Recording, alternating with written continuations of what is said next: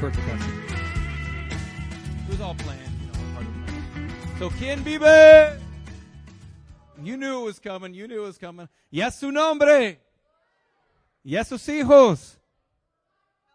Come on, Sister Lisa. How many years now? So again, it goes Cristo, Gloria, la Victoria. Leah, you ready? Here we go. ¿Quién vive? Y es su nombre. Y es sus hijos. Said the word was joy this morning, right, guys? So it's just so good to be home. When I first came in here, that was the word. We were just praying in the Spirit in the morning. The Lord gave the word joy. The Lord gave me the word home. And it's just so wonderful to be home this morning. Looks like we brought you guys the weather from Jerez. It says it's been like in the 80s. It's going to be like that all this week, right? But then Dad told me that you guys are actually not only pray against the storms, they're praying against the hot weather, and that actually worked too. So I guess it wasn't me. Oh, well. Give him all the credit. Come on now. But because down there, as I've told you guys before, July on, those rains come. It's 75 every single day. It almost rains so much, you're almost like praying against the rain a little bit, but not so much, right? So anyway, we just wanted to share a little bit about what the Lord's been doing down there in the ministry in Sembradores de Cristo. Continue sowing. That's the name of the ministry, Sowers of Christ, and that's what we do. We sow the seed, we water the seed, make disciples, and then continue on. Doing the same over and over and again until that whole vast area can receive the gospel. Amen? The Great Commission can be fulfilled. That's the idea, right? Not just decisions and disciples. So at the actual church itself, we're still renting in this small, tight garage. I literally have to disconnect the keyboard just so I can go back there and play. That's how tight the space is. Amen? All one family. We love each other, right? So you can join us and pray for that. We're looking at either purchasing a property so we actually just build the church from ground up, or at this time also to rent a larger facility. So the visions has come through that it would be a centralized church and people would come from the outlying villages that we've worked in for years. That's actually happening. Amen. They don't come every week, but if they can come every other week. The kids club, the Lord continues just to work on that. We're still working in that. I think I shared in February. We're about to launch in April a new kids club in a new colonia. They call it the Cinco de Mayo. They call it the Sodom of Gomorrah of Jerez. Amen. all the drug stuff going on, all the prostitution, all the crime and violence in that area.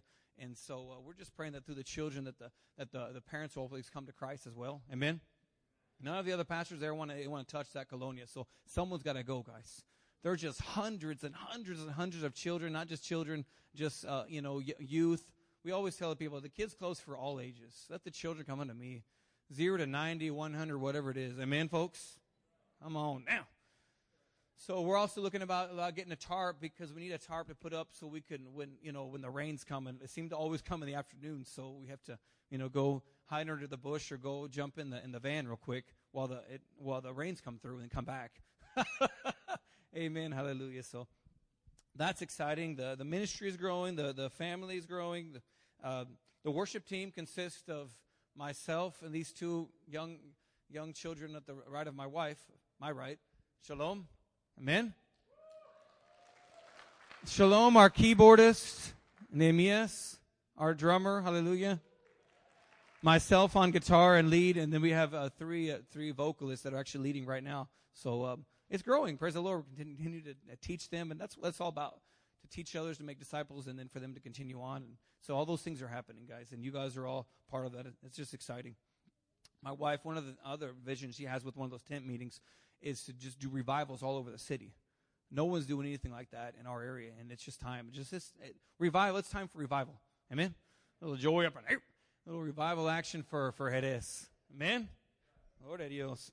So the neighbor actually loans us the electrical output, and that you're like, oh, that's no big deal, but actually it's a pretty big deal down there. So we actually can plug in and pump up the music, pump up the jam, get a little noisy. We do that around down there as well. Amen. Get a little excited, right? And so it's amazing. Those kind of testimonies are like, you're like, well, that's okay, but for us, it's big stuff. That like the neighbor would even allow us to hook up, and they don't complain or not mad that we're there, because that's actually what happens a lot. There's just so much opposition to the gospel and any kind of Christian anything, Christian presence, Christian preaching, Christian anything is normally like totally, stay away from that. So it just shows how the favor of the Lord. The Lord's just been working, giving us favor, and we're just declaring that guy for Christ as well. So when we first time we went over there, I had me and my 2 assistants do one of those Jericho marches around the perimeter of the court. And even my 2 assistants were like, "Are you crazy?" We've never done anything like that before. Amen. Nothing like something new, right? Just the locals that were watching, there's like, what in the world are those crazy fanatics doing? But we just know that the power of prayer is real. Amen. And just like they were prophesying over me this morning, just those strongholds coming down. Amen. Hallelujah. We're just seeing that happen. So praise the Lord. As you guys know, we don't just take care of folks' spiritual needs down there. If there's physical needs, then we attend to it. But more blessed to give and to receive, and there's just so much need. Rice and beans, clothes, that's one of the main things that we've helped out with people down there. We're going to do the backpacks again this year. So a church in Del Rio, Texas actually supported that to take the backpacks down there. And so, amen. Praise the Lord. Oh, and the mission in the mountains, the one called Mesa Palmira, I may have told you guys last time about, the Lord is really working. I think we actually have a few more people, if you want to call them that, classify them members, attendees, that go to that one than the actual church itself. We're just like about 30 people in a little garage right now in Jerez, but about 35 up in the mountains. It's that one I've told you about. We've been kicked out 3 times in El Plateado County. Amen. But then after that, the Lord opened this new door an hour farther through the dirt roads.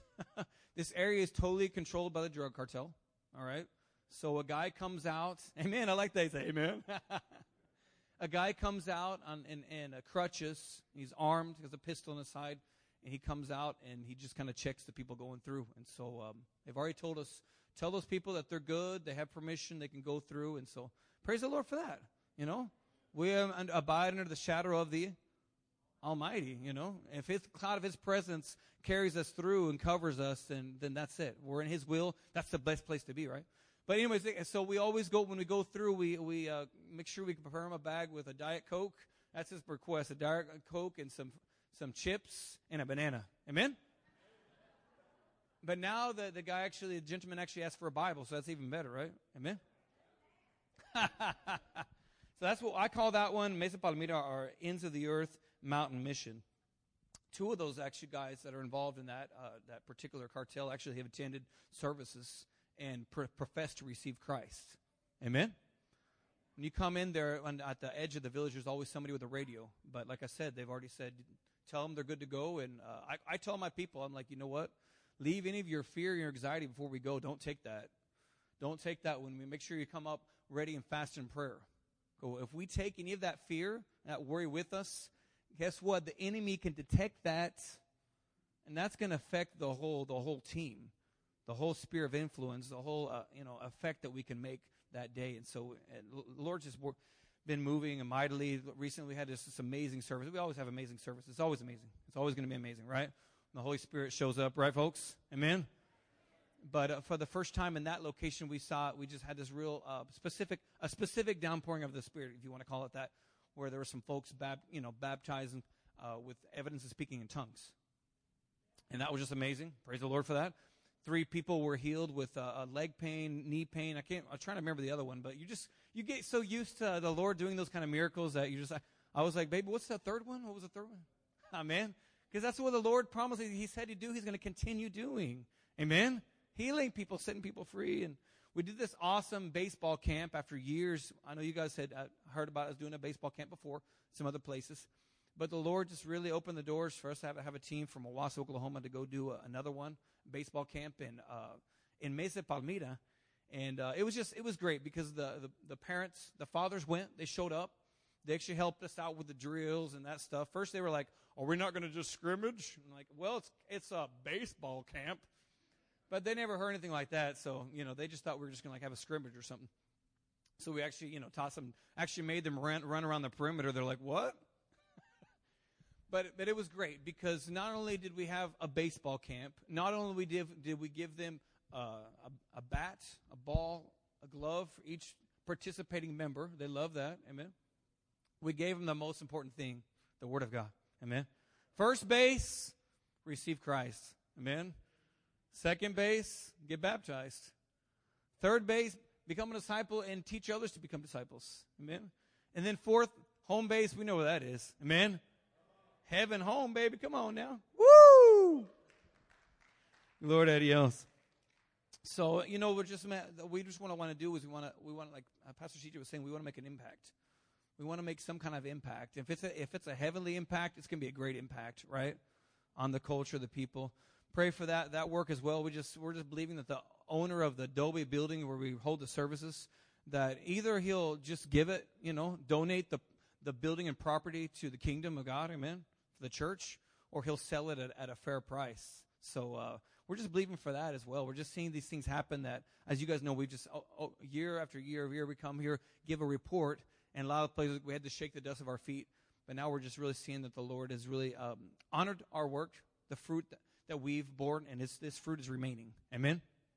It's going to bear and make more fruit and disciples and all that stuff. So it's right now, we have this just amazing family the Lord has brought in on the team. We don't call it a committee, we call it a team.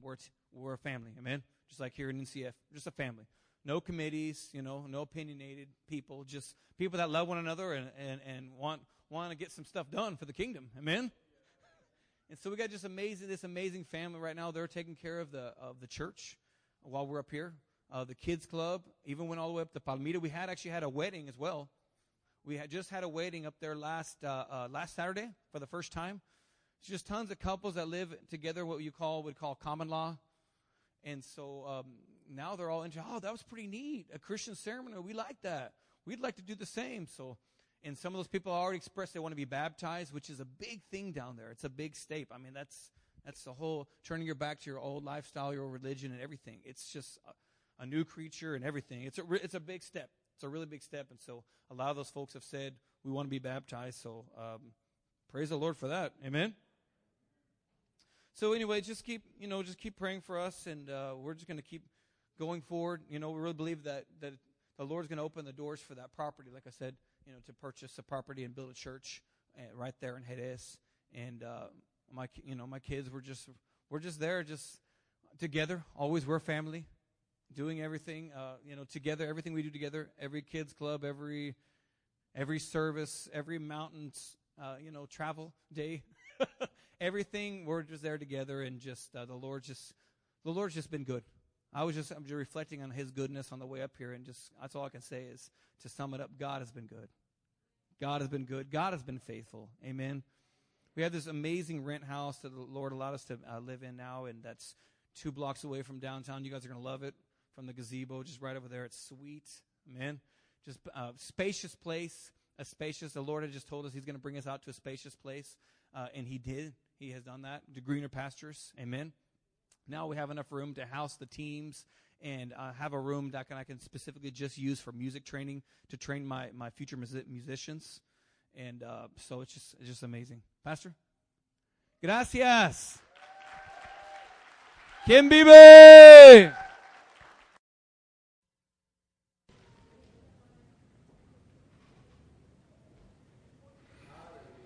All right, well, we're going to continue the message that I started last week. Last week it was called, "'Tis the Season to Be Fruitful." Today it's called, "'Tis the Season to Be Fruitful, Part 2. Took me a long time trying to figure out that title for today. But we're going to talk about being fruitful. As I mentioned last week, this is a transition time right now. And naturally speaking, we're about to transition from summer to fall, from vacation to going back to school. People moving here, moving out of state to Stillwater for jobs. And so there's people that are getting new jobs. There are people who are getting laid off jobs. People who have been in certain ministries for a long time, and maybe they're not involved in that ministry anymore. Maybe you're being involved in a new ministry. There's all kinds of transition happening, different seasons that you find yourself in. Some people find themselves in a season of maybe you're taking care of a loved one. who's having some serious health challenges. And so you find yourself in a season of that's your priority, your main ministry that the Lord has you focused on right now. But whatever season we find ourselves in right now, the one thing is we can be sure of is that the Lord wants us to be fruitful. He wants us to bring glory to His name even in a difficult season. And today I want to talk about how to be fruitful. Last time I shared some things, some ideas or key points surrounding fruitfulness, and I'm not going to repeat those, because if I start trying to talk about that, I'll end up preaching that message again, and I have some things that I want to share today. So if you weren't here, well, even if you were here last week, I would highly recommend you not reading, but listening to the podcast from last week so you can get part one. And here's some of the concepts that I shared. Today I'm going to share 3 practical ways of how to be fruitful in our current season. How to be fruitful. I'm going to share 3 very simple keys, so it's not very complicated. It's not this high level of revelation that you need to get a hold of and be afraid that you're going to miss. It's very simple, but very impactful if we apply these 3 keys. But first of all, what does fruitfulness look like? What does fruitfulness look like? It looks like answered prayer. You know, when you pray and your prayers are answered, that's one thing that fruit looks like. Number 2, bringing the kingdom to a person or people through answered prayer. When you're praying on somebody's behalf and their prayers are answered, or the prayer that you prayed for them, whether it's through healing, like we got to hear from the young lady who shared praying for the lady at Chick-fil-A last week. They prayed for a young girl, and she experienced a physical manifestation of healing right there in the break room. That girl got to experience the kingdom through the 2 young ladies that prayed for her. Fruitfulness also looks like loving people sacrificially. Loving people sacrificially. You know, Jesus said, no greater love is there than this, that you lay down your life for your friend. That you're willing to lay down your life for people.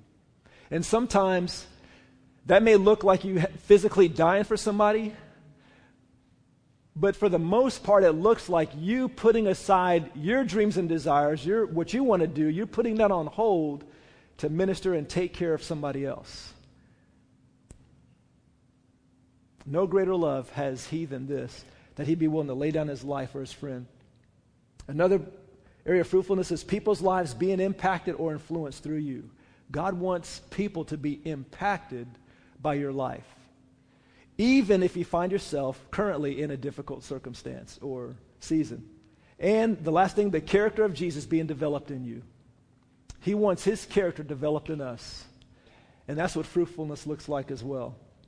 So 3 things. How to be fruitful in your current season of life. Number 1, abide in him and his word abiding in you. In other words, spending time with Jesus and his word. The Word of God has to be the final authority in our lives. Our lives need to reflect what His Word says. You know, unfortunately, there are many Christians that are being tossed to and fro, and their opinions are being, their mindset and their beliefs are being transformed by the world. Because they hear things, whether it's on TV or whether it's in conversations at work or whatever arena, you hear all this stuff, you read all this stuff that makes a lot of sense logically, but it's contrary to God's Word. But because we're giving ourselves and listening to this stuff and we're not refreshing and being washed by the Word of God, we're not being solid and reminding ourselves and knowing what the Word of God says. And if we're not doing that and we're allowing and we're hearing all this stuff, then we're being, instead of being transformed, we're being conformed. And too many Christians, you know, as you listen to them as they talk and everything, and it's like, how can you agree with that, or how can you believe that? That is totally contrary to what the Word of God says. And so because people, their mindset and their belief system lines up with the way of the world, their fruitfulness is going to be very diminished. Very diminished. We're going to be very we're not going to find ourselves in a situation or with the ability to help people, to set them free. And see, that's what people need. They don't need an argument. They don't need your opinion on world events or these things. They need the power of the Holy Spirit flowing through you to set them free. I believe that you and I are supposed to be an opportunity for people to be impacted by Him. We are supposed to be an opportunity for people to be impacted by the love of God and the power of the Holy Spirit. I believe we're supposed to be that opportunity. In other words, when people encounter you, and this is one of my regular declarations, when people encounter me, they encounter the love of God and the power of the Holy Spirit. When people encounter me, their hope level rises. When people encounter me, they will leave me encouraged. And as I make those declarations, I find myself lining up in that direction. I'm finding that situation coming to pass. And that's what He wants for all of us. We are supposed to, and we get the privilege of being people's opportunity to encounter the kingdom. Amen? But if we are lining ourselves up with and filling our mind and our soul with the thoughts and the opinions of the world, it's not going to happen. And so, Jesus is inviting us. Oops, it timed out. Check this out. In verse 7 of John chapter 15, verse 7 and 8, it says, Jesus says, "If you abide in me and my words abide in you, you will ask what you desire, and it shall be done for you. By this is my Father glorified, that you bear much fruit, so you will be my disciples." So right here we're seeing He desires for us to bear much fruit, and He says, by that's how you prove that you're my disciples. Well, what does the fruit look like? He says, if you abide in me and my word abides in you, you will ask what you desire, and it will be done for you. Let's read this in the NLT translation. It says, "But if you remain in me and my words remain in you, you may ask for anything you want, and it will be granted." When you produce much fruit, you are my true disciples. This brings great glory to my Father. What brings glory to God is answered prayer. When you ask for things and He answers it and people see that glorifies the Father. Matthew 5:16 says, "Let your light shine before men." Let your light shine before men. Let it shine. Let it shine before men in such a way, so there's a way to do it. In such a way that they see your good works and they glorify the Father. Jesus is inviting us into the kind of relationship where people see you and they freak out and say, "What the heck is going on? I've never seen that before. I've never seen such love and compassion. I've never seen," I pray and maybe 1 out of 1,000 are answered because it's probably just coincidence. But man, when you pray, things happen. You know, an older lady that I've never even met prays and breaks or declares and breaks the heat dome over Oklahoma. See, that kind of stuff fires me up.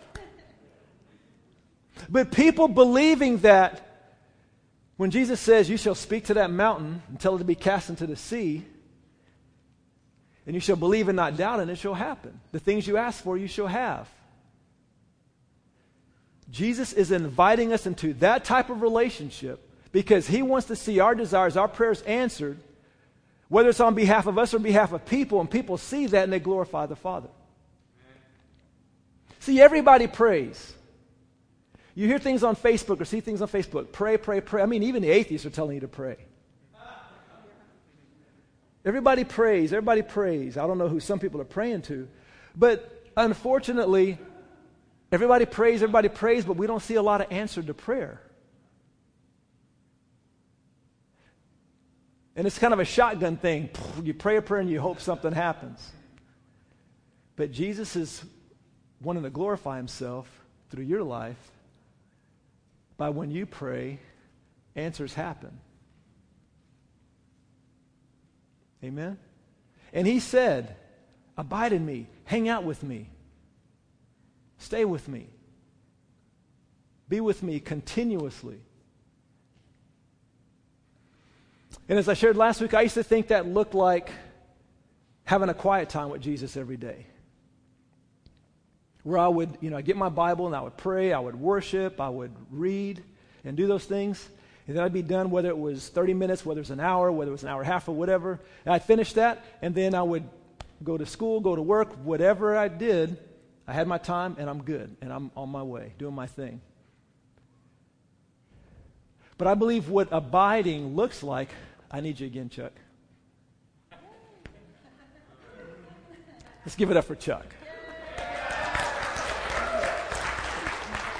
See, this is what abiding looks like, I believe. Okay, remember, I'm Jesus. Remember? I got confused last time. I'm Jesus. I understand. Yeah. This is Chuck. This is what abiding in Jesus looks like. Listen, you got to walk with me now. We're walking together throughout his day. He's working. He's a software engineer or something like that. Something like that. And as he's walking throughout the day, as he's working, as he's shopping, as he's doing, we're hanging out together. This is what abiding looks like. Not him spending time with me in the morning and then leaving me at his house and he goes to work by himself. But him taking me with him everywhere he goes. Amen? Thank you. Now, let me ask you this. Which is more important? To have that quiet time in the morning with Jesus or to spend time with him throughout the day? Which one's more important? Who says throughout the day? Who says the time in the morning?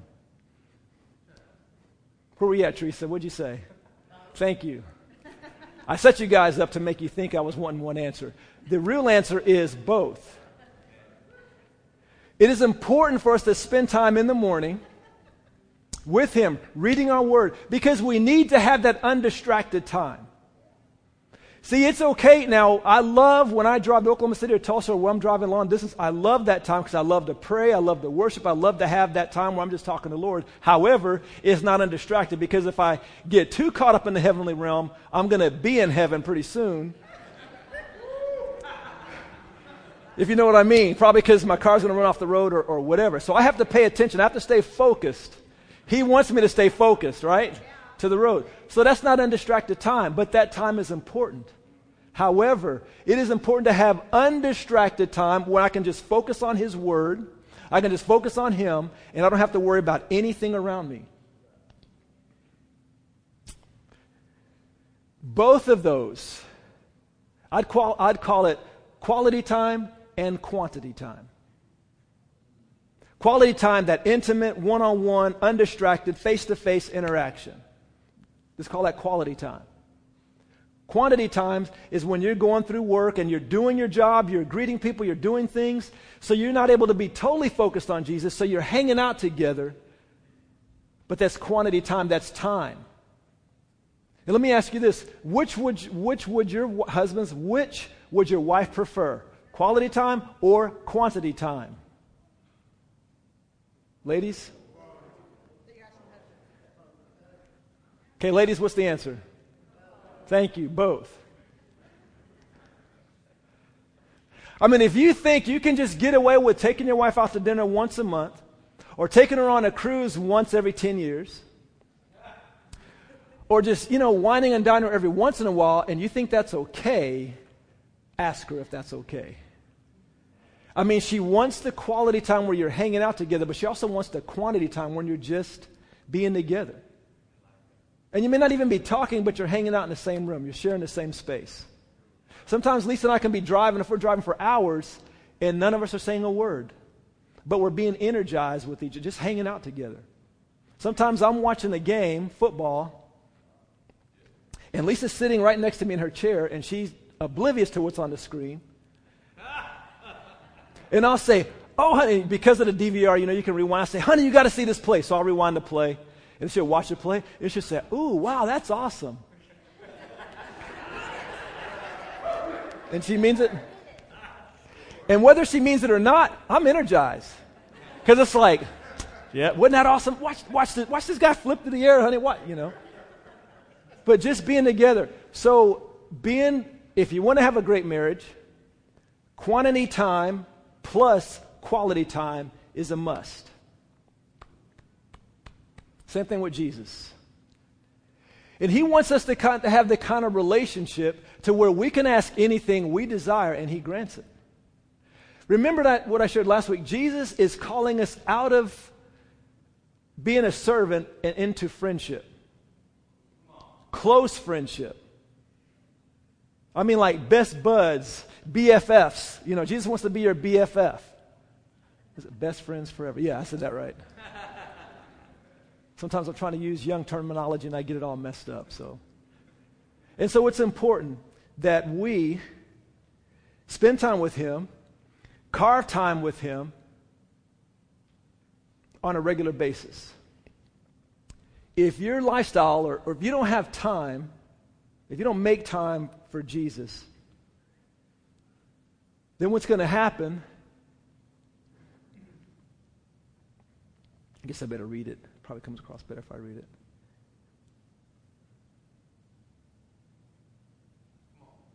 If your lifestyle or schedule does not accommodate him, then at best you'll be engaged in a lot of good works.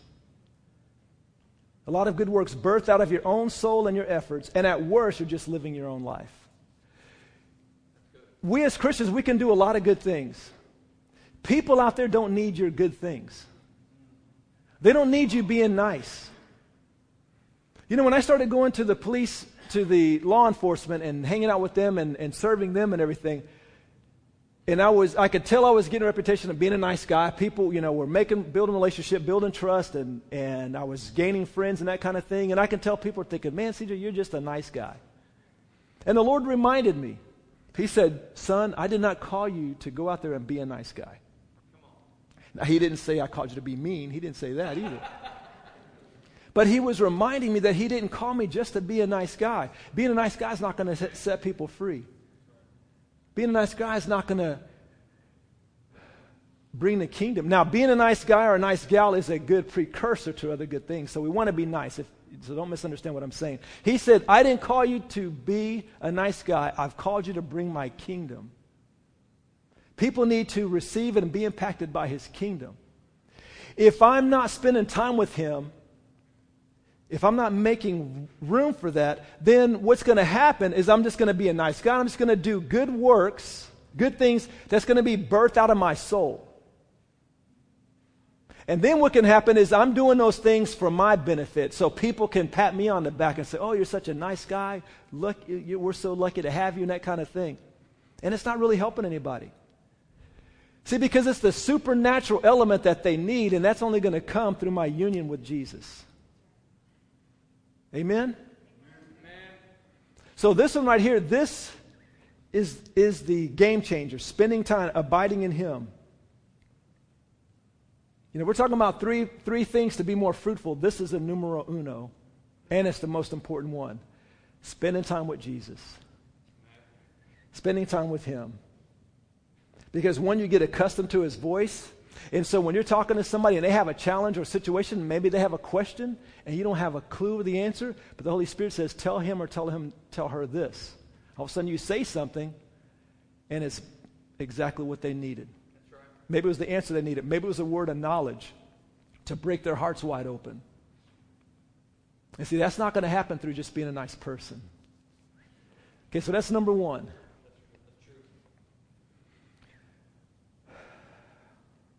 Number two, look for the needs that people have.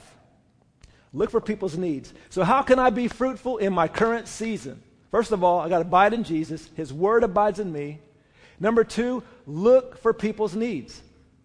Look for needs. Look for needs. How can I serve? How can I serve? How can I serve? Versus, what can I do so people will like me? What can I do to become more popular? What can I do so that people pat me on the back and say all these nice things about me? It can't be about me. It's got to be about how can I serve and meet people's needs. So look for the needs that people have. Ask Holy Spirit to show you the needs he would like you to address. It's all about serving people, not about building my ministry or kingdom. And it's not about just preaching to people, but serving people. Because, see, we can get to where, I can just build this friendship with this guy, then I can tell him about Jesus. I can share the Romans road, or I can tell him all this kind of stuff, and I'm looking for my opening so I can share my stuff. That's not what it's about. What are their needs? And Lord, how can we meet those needs? What are their needs? And how can we meet those needs? You know, the Lord shared something with me last year, and I've shared this before. He said to me, those who love well will have the greatest influence. Those who love well will have the greatest influence. When you just love people, now we're not loving them so we can influence them. That's not the message. It's loving them, period, and then they will open their hearts and invite you to influence them. Just loving people. And watch what happens. I'm amazed at the circles I find myself in. It's just mind-blowing. It's mind-blowing. Even if you're limited because of health issues or physical challenges, there are still ways that you can serve people effectively.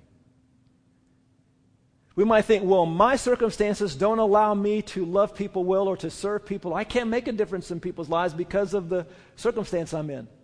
I heard a story years ago, and I believe it was Pastor Dale who shared this story. I'm not sure, but it really encouraged me. But there was an elderly lady who was, because of her health and age and all that, she was put in a nursing home. And typically people think when in a nursing home it's over. I just wait here to die and go to be with Jesus. But this lady thought, okay, Lord, what can I do now? How can I serve you? How can I make an impact? So she got the idea, probably birthed through the Holy Spirit, and she started writing letters to prisoners, letters of encouragement to prisoners. They started getting saved. They started getting their lives started turning around. They were encouraged. They were highly impacted, influenced through this woman who was in a nursing home. I thought, wow, if she didn't have any excuse, I don't have any excuse. It's like, Lord, what do we want to do today? Whose life can we impact today? You know, it's interesting, because of technology. Oh yeah, here's my technology right here. I was like, where's my technology? Anyway, because of technology, you know, we can fuss about this and say, man, this does cause a distraction. There's all kinds of problems and challenges that technology is brought to our society. But it's here to stay. Technology is. Facebook is here. All these things that many of us like to rant about. But my thought is, okay, since we got technology, how can I utilize this for the kingdom? That's right. That's it. And I feel like the Lord will give me a word for somebody, a word of encouragement, and say, hey, why don't you text so-and-so and just boom. I'm like, send. Remember last night? Was it last night? Yeah, it was last night. I thought about one of my sons. I was working on my sermon. I was working on my preach for today. And I got interrupted by Holy Spirit. And he said, why don't you send your son an encouraging word?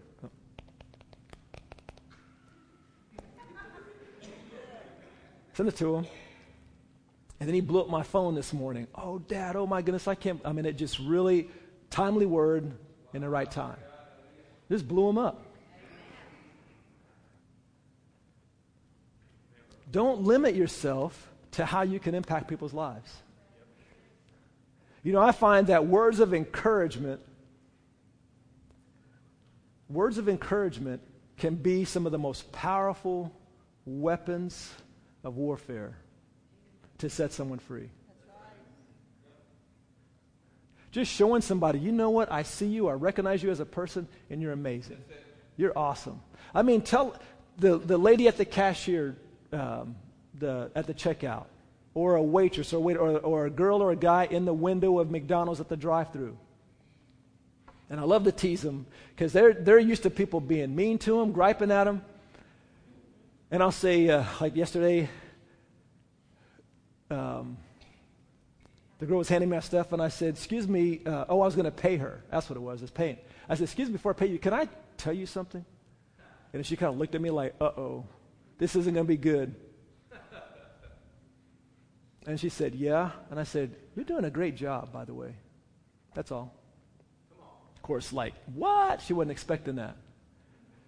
But we have someone inside of us who just wants to just mess people up with his love. And see, when we spend time with Jesus and man, he just gets all in us, and his heart and passion for people just get all over us and through us, we can't help but share that with other people. That's right. So looking for people's needs. Looking for needs. I remember one of our declaration team, as we pray for law enforcement, one of our declarations was and has been, Father, we just pray that they're going to experience the goodness of God. They're going to become overwhelmed with the goodness of God. Because the Bible says that the goodness of God leads man to repentance. So it's like, we can tell people they're going to, to turn or burn, or, repent or get, we can tell them all that. But when people are overwhelmed by the goodness of God, that's pretty powerful. And so we pray, God, get them with your goodness. Get them, overwhelm them, because they know they don't deserve anything good. We know that, but get them. And then so we pray that and we declare that, and I was asking the Lord, how would they know, and how would we know that they're experiencing your goodness? Because a lot of times I hear when good things happen to people, they say, man, today's my lucky day. And it's like, how would they know this is God? And he told me, find out what their needs are and begin to minister to those needs specifically. And so we've offered a love and respect class for law officers and their wives, because marriages are heavily challenged. And you can imagine the situations that comes with law enforcement. You can imagine how hard and difficult it is on marriages. And the marriage and divorce rate is horrible amongst law enforcement. So what's the need? Strengthening their marriages. So what have we started doing? Meeting that need. Building their marriages. And all the amazing things that happen through that. What's another need? Their sleep is all jacked up. Because of the stress, because of the images they see, because of their sleeping patterns, they're having to stay up all night and all that all those factors can cause for your sleep to be totally messed up. And so what do? We make up a program called Sleep Enhancement Program. Just make it up. And basically, what we are doing is, as we get permission from law officers, they give us permission, the declaration team is making declarations over and praying over them daily, and then watching their sleep improve. And with 2 people already, this has happened. Wow. One of the guys that was the worst, found out he had the worst sleeping situation. He would go 3 days in a row without sleeping and then crash. Literally crash. And then start the cycle over again. And maybe average 1 or 2 hours a night when he would sleep. And he gave us permission to pray for him. And I asked him a few days ago, I said, so would you say that your sleep has improved any? He says, well, I don't go 3 days without sleeping anymore. And he averages 4 hours of sleep a night. And all we did was ask for permission to pray for him.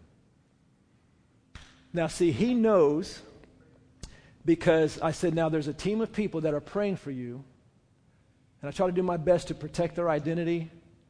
Sometimes I don't do such a good job because I get excited and I slip, but I'm going to do better. But he and this other lady, they know that people are specifically praying for their sleep, and all of a sudden, nothing's changed. And I didn't tell, okay, now you need to have a relationship with Jesus. You need to start reading your Bible. I didn't tell him anything. I said, all we want to do is pray for you. That's it. He doesn't do anything different, and all of a sudden his sleep pattern changes dramatically. So I would say he's experiencing the goodness of God, and he would say it's not a coincidence. Yeah. Wouldn't you agree with that? Yeah. So finding people's needs and just ministering to those needs can make an impact in their lives. And number 3, I need to hurry up and get to number 3, because this is one of the most important ones besides abiding in Jesus. Number 3, follow the grace that he puts on your life. This is the game changer. Follow the grace that God has put in your life. 1 Corinthians chapter 15, verse 10 says, but by the grace of God I am what I am, and his grace towards me was not in vain, but I labored more abundantly than they all. Paul says, I labored more abundantly than they all, yet not I, but the grace of God which was in me, or with me. Paul says, I labored more than all the other apostles. But it wasn't me, it was the grace of God in me. It was the supernatural ability that God gave him to do what he did. And we see Paul was a crazy, powerful, awesome man. You know, grace is what gives a family the ability to leave the comforts of America and go live in a foreign country, like Zacatecas, Mexico, and take your whole family down there. You know, those of us who know Lisa Campbell, you know, she's a Stillwater kid. Well, she's not a kid anymore. She grew up in Stillwater, from Stillwater. Very homesick when she'd leave Stillwater. And now she's called to go to Brazil. She's been in Brazil. Anyway, you know the story. And she hasn't been homesick. And she says her friends know that's crazy. What is that? It's grace. Amen. It's grace. It's the ability that God puts on a person that changes everything. You know how you see people, you talk to people and you say, man, I don't see how you can do that. There's no way I can do that. Well, they have grace. Mary and Owen Adams, they live in Tulsa, Oklahoma. They were missionaries to India. Now they're back in Oklahoma, and now they're missionaries to recovering drug addicts. They shared with us, me and the elders, they shared just stories and what they're doing, gave us an update. They're doing amazing, wonderful things. And I remember one of the elders said, man, I couldn't do that. That's crazy. That's incredibly hard. It's difficult, very difficult. And and you guys know Mary and Owen, they're just bubbly and laughing, and Mary's always laughing or crying. She's doing one or the other. It's like, Mary, are we happy? We sad? Just the wonderful bundles of joy, just wonderful people. But they have grace on them which enables them to do what God's called them to do. He's given you grace to do what he's called you to do. That's right.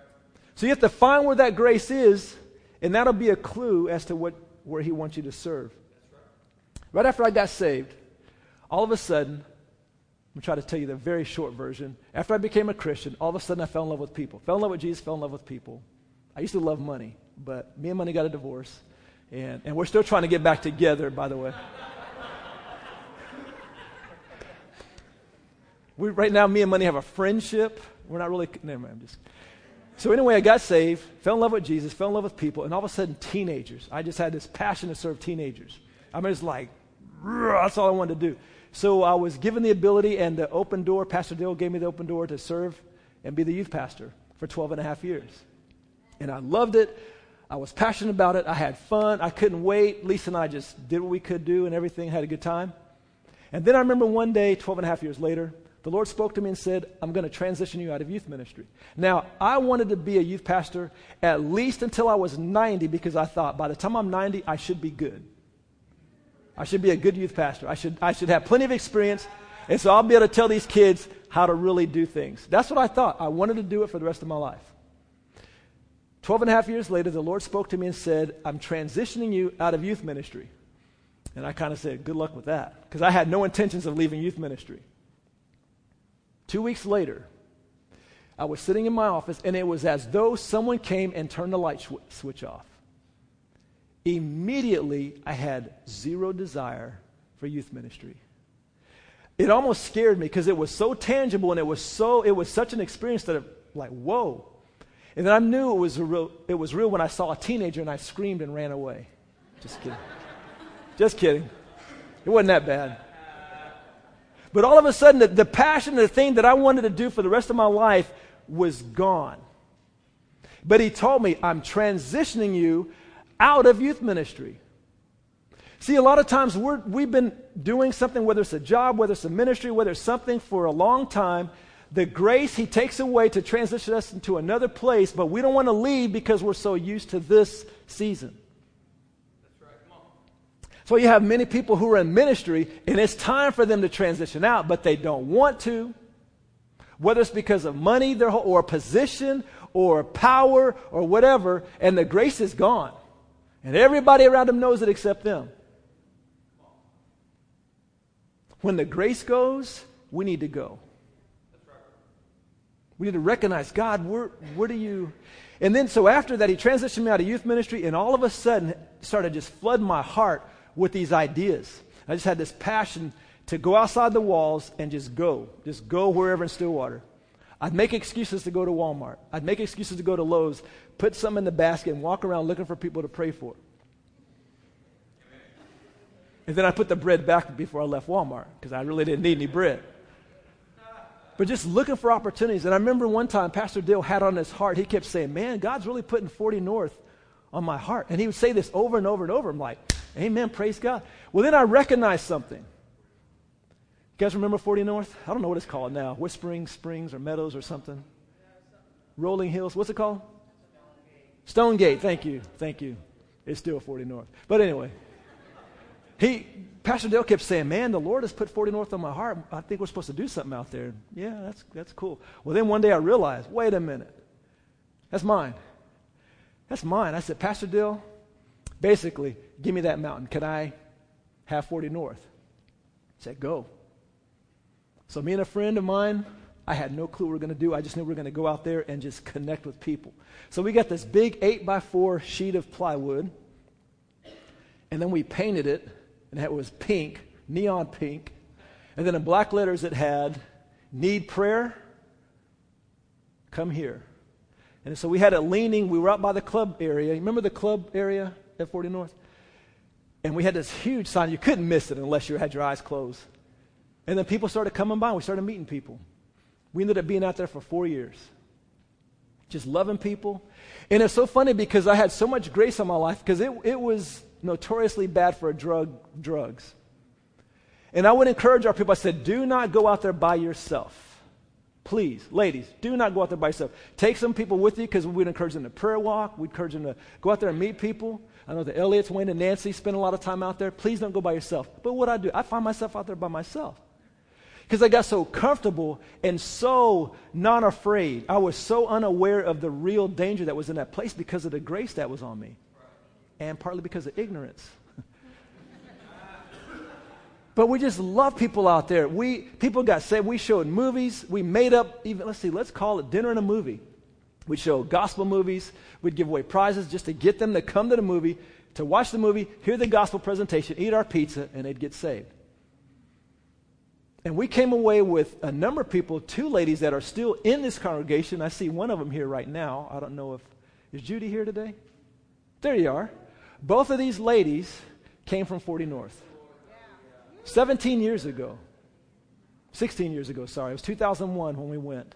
I remember Judy gave her life to the Lord.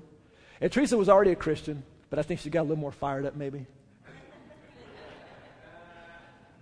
But we just had this grace to serve in this place. So we did that for a while. And then I remember Pastor Dale asking me, he said, CJ, I believe that someday, Lord willing, he's going to want to have you take my place. And I'm smiling, and on the inside I'm like, there ain't no way I'm going to be the pastor. There ain't no way. But he's saying, brother, I feel like God's wanting to do that. And, and so he said, would you pray about being the assistant pastor? And I'm like, no. On the inside, but on the outside, I was like, yeah, I'll pray about it. And I had no intention. I'm like, oh my goodness. I have zero desire to be pastor. And I prayed, and I remember I was wrestling with God, seriously. And I said, Lord, I don't want to do this. And he said, and here's what he said. He said, I'm not asking you to be the pastor. I'm just asking you to be the assistant pastor. Okay, I can do that. He was setting me up. I said, yes, I can do that. So I became the assistant pastor. And I said, Lord, what do I do? And this is what he put in my heart. Here's where the grace came upon me. He says, you do everything you can to make your pastor successful. So then it was like, Pastor Dale, what are you wanting to do? I'd find out what was in his heart, and that's what I would do. I had passion. And every time I'd get discouraged and forget what I'm supposed to be doing, time goes on, how you get discouraged and that kind of thing. And Lord, I don't know what I'm supposed to be doing. What am I supposed to do? And he'd remind me, do what you can to make your pastor successful. And then I get re-energized again and just serve Pastor Dale. Just serve. And I remember one time, and then every once in a while, Pastor Dale would say, I feel like the Lord's wanting you to take my place someday. I'm like, it ain't going to happen. And I remember one day I had this revelation. I was watching football. And I felt like the Lord showed me who was supposed to be the pastor of this church. I turned the game off, or I paused it. I didn't turn it off. I paused the game, and I started thinking, I thought, that makes so much sense. Oh, my goodness. Yes. So I couldn't wait. I went to tell Pastor Dale, I know who's supposed to be the pastor. I got it. And I began to share about this man, and I began to, like I was this man's lawyer, explaining to him why he's supposed to be the pastor of this church. Can I explain to him? And he said, hey, why don't you share that at the next elders meeting? Couldn't wait. Went to the elders meeting, and I began to share. And I remember Steve and Sam Gunner. I remember their faces vividly. Because I'm sharing, because I almost duped Dale, but these guys, I was sharing and just passionate about how this man was supposed to be the pastor of New Covenant Fellowship. And then after I finished my presentation, I thought I was going to get a standing ovation. And they would say, praise God, brother, hallelujah, Jesus has spoken. They didn't do that. They just looked at me. And I remember Sam looking at me and it's like, well, brother, we'll pray about it. I'm like, what do you mean? And it was, I could tell it was kind of that tone, like, well, we'll pray, but we don't agree. You know that? You know how you do that to people? I'll pray about that. Like, there ain't no way. I felt that attitude-ish, like, we'll pray, but I could tell they were not in agreement at all. As soon as I left the office and I went downstairs, all of a sudden, I had this sick feeling come over me. And only thing I can describe it mentally, it was as if I had taken my firstborn, my son, when he was born, let's say Trey was born, and I took him and I put him on someone's doorstep, rang the doorbell, and ran. Abandoned my son. That's the feeling I had come over me when I went downstairs after I told the pastors that this other person's supposed to be the pastor. And all of a sudden, grace came on me. And I said, I'm supposed to be the pastor. And then I got mad at myself. I'm supposed to be the pastor of New Covenant Fellowship. And it was just like when the youth grace came on me and it left, as tangible as that was, the tangible grace of God came on me to be pastor. And I said, I am supposed to be the pastor of New Covenant Fellowship. So then I couldn't wait till the next week, the elders meeting, and I said, guys, I have something I need to talk to you about. And I said, I'm supposed to be the pastor of New Covenant Fellowship. And they said, we knew that. We're just waiting for you to get it.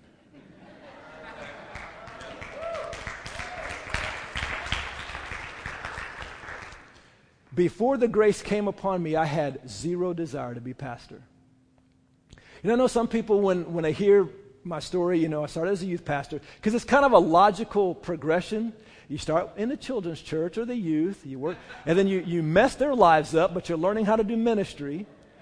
And then you move on to more important stuff. And you know what I'm saying? This is how we think ministry is supposed to be. You take steps. You're transitioning. You're taking steps up the chain. It's like, I don't believe that. And so people would think, oh, so you want to be a pastor someday? Heck no. No, I have no desire. But the way it happened, I served in that area with all my heart, all my passion, and I thought I was going to do that forever. And then he transitioned me out into another area, and I want to do that for the rest of my life. And see, I was excited about this other man becoming the pastor because then I could serve him just like I did Pastor Dale. See, that's where the grace was. And I was looking forward to it.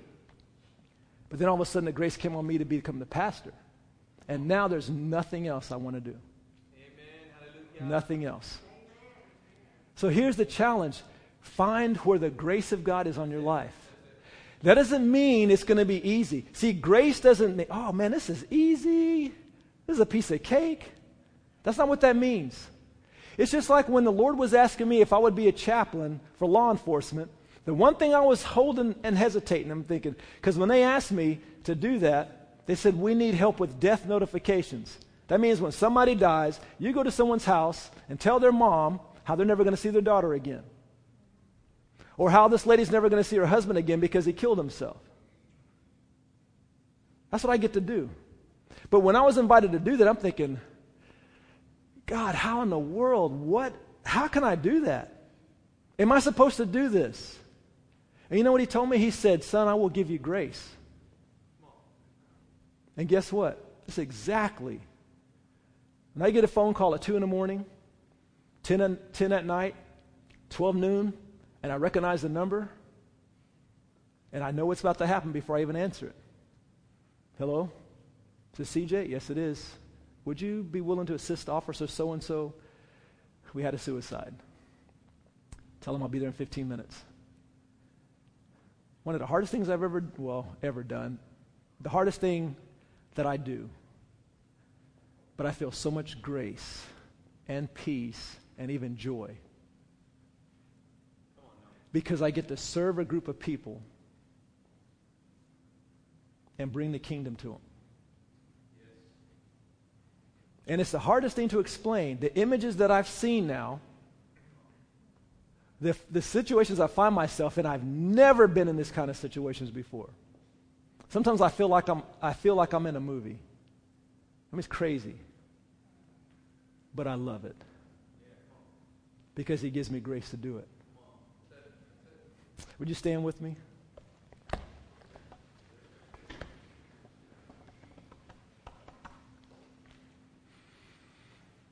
There is no greater joy to me than serving Jesus, especially with the joy that he gives us to use to serve people. We are called to love and serve people. We get to love and serve people. And he wants to supernaturally, and he has supernaturally given us his grace to empower us to do things even with joy. So you find yourself in a hard circumstance, a hard season. One of the reasons why the service happened today, that the way it did, it wasn't planned, obviously. Well, he planned it, but we didn't have it planned. Because some of you are in a very difficult season, and you needed to be infused with joy again. Needed to be reminded that your daddy is right there with you, and he's going with you. And he's empowering you to be fruitful in the season that you find yourself in. So let's pray. Father, we thank you for the invitation to be your friend, to walk with you, to serve with you, to get to know you. You want us to ask you the things in our heart, and you want to give those things to us. And just want to bless us, Father, in crazy ways. And you want us to impact. You want to impact people through our lives. Whether it's one person you've called us to serve, or whether it's our children you've called us to serve, or whether it's a whole bunch of people, a classroom, or a department, or whatever. I just encourage you to invite the grace of God into your life. And if you're not sure, just ask Holy Spirit to show you. Say, Holy Spirit, show me where the grace is. Because maybe you're tired or you're confused or whatever, but just ask him to show you where that grace is. And I believe he will. It's not going to be difficult. And many of you already know. And sometimes it's okay to ask for more. Say, Lord, I need you to give me a boost. Feeling a little tired right now. Father, I thank you that you've called every single one of us in here to be fruitful for your glory. And we submit to you. We recognize the grace. We embrace it. We will not resist it. And we will go forth in Jesus' name for your honor and glory. Amen.